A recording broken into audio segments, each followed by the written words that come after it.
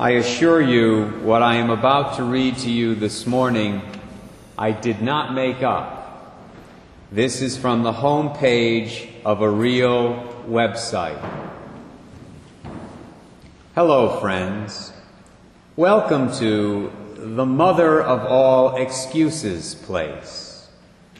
Over the years, everyone where I work has always thought that we should be writing down all the excuses everyone there has given for not coming to work that day. We all thought that it would make a very entertaining book to read.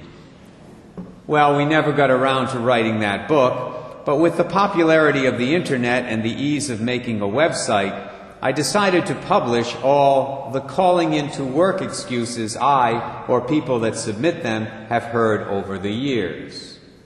I also have sections for missing school and homework excuses, police or accident excuses, kids excuses, getting out of family events and holiday function excuses, breaking dates excuses, doctor's excuses, missing church excuses. The guy incidentally lists 180 of them, none of which, by the way, is valid, so don't get your hopes up.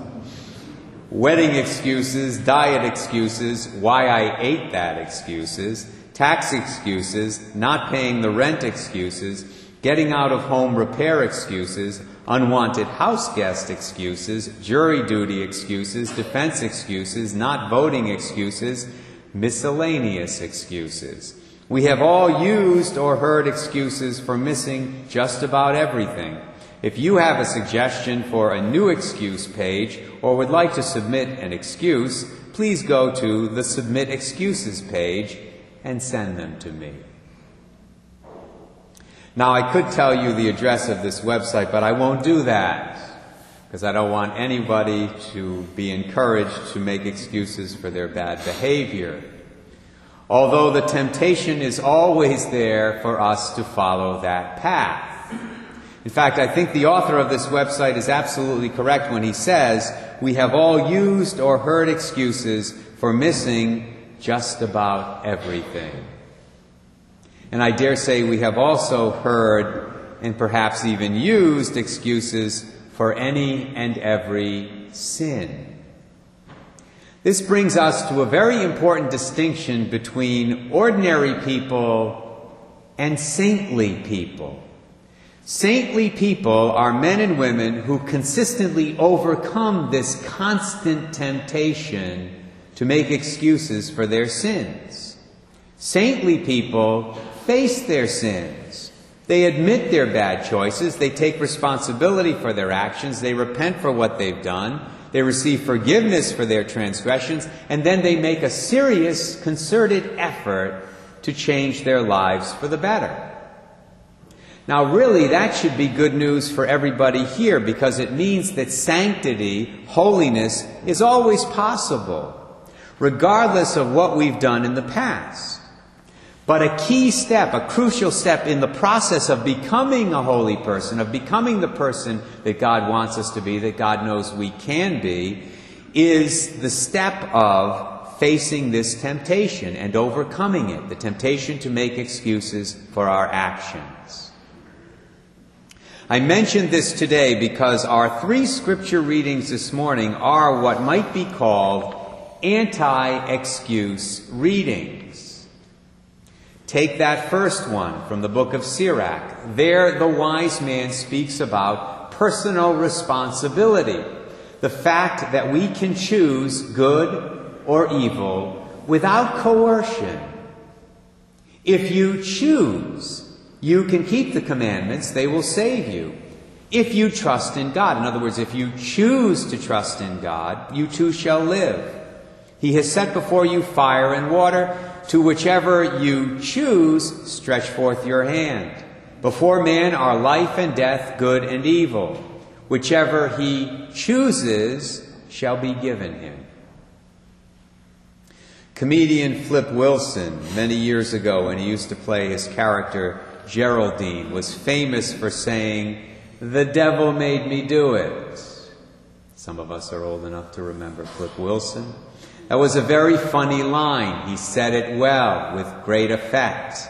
but it was also absolutely, positively false.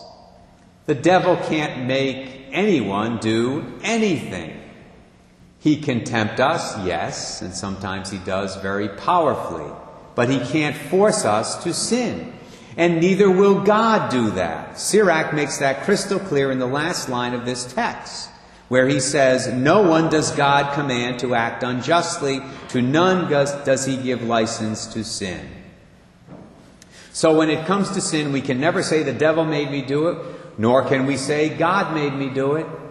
The only thing we can say is, I made me do it. And hopefully we do.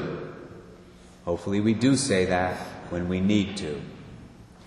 In today's gospel reading, a very, very challenging text from Matthew chapter 5, Jesus indicates that we need to take responsibility also for dealing with the root of our sins.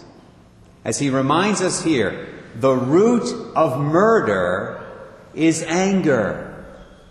Sinful anger, because there is such a thing as justified anger in certain circumstances. Here he's talking about sinful anger. And he reminds us that the root of adultery and fornication is lust. Jesus knew gardening very well.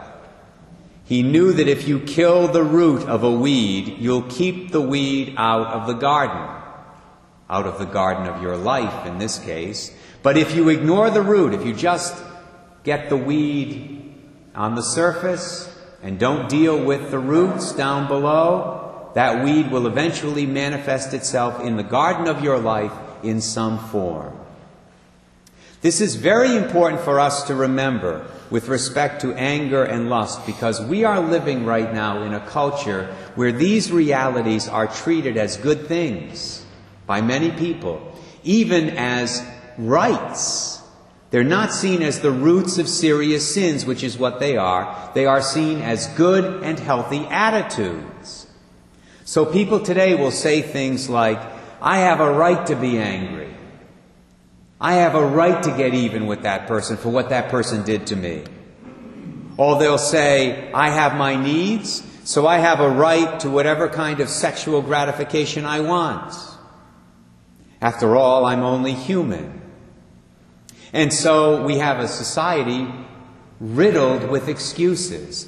Excuses abound in our society for lustful and angry behaviors. And if you don't believe me, get a hold of a judge from a criminal court and ask that judge what he or she hears all the time. But Your Honor, I did it because, I assaulted that person because, I did this because, I raped that person because, and then they give the excuse, lame as it might be.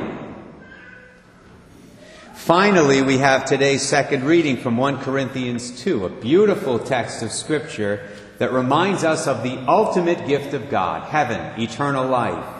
St. Paul says there, eye has not seen, ear has not heard, nor has it even entered into the mind of man what God has prepared for those who love Him. That's one of my favorite lines from the Bible, because it reminds me that heaven is greater, heaven is better, much, much better than anything I can possibly imagine.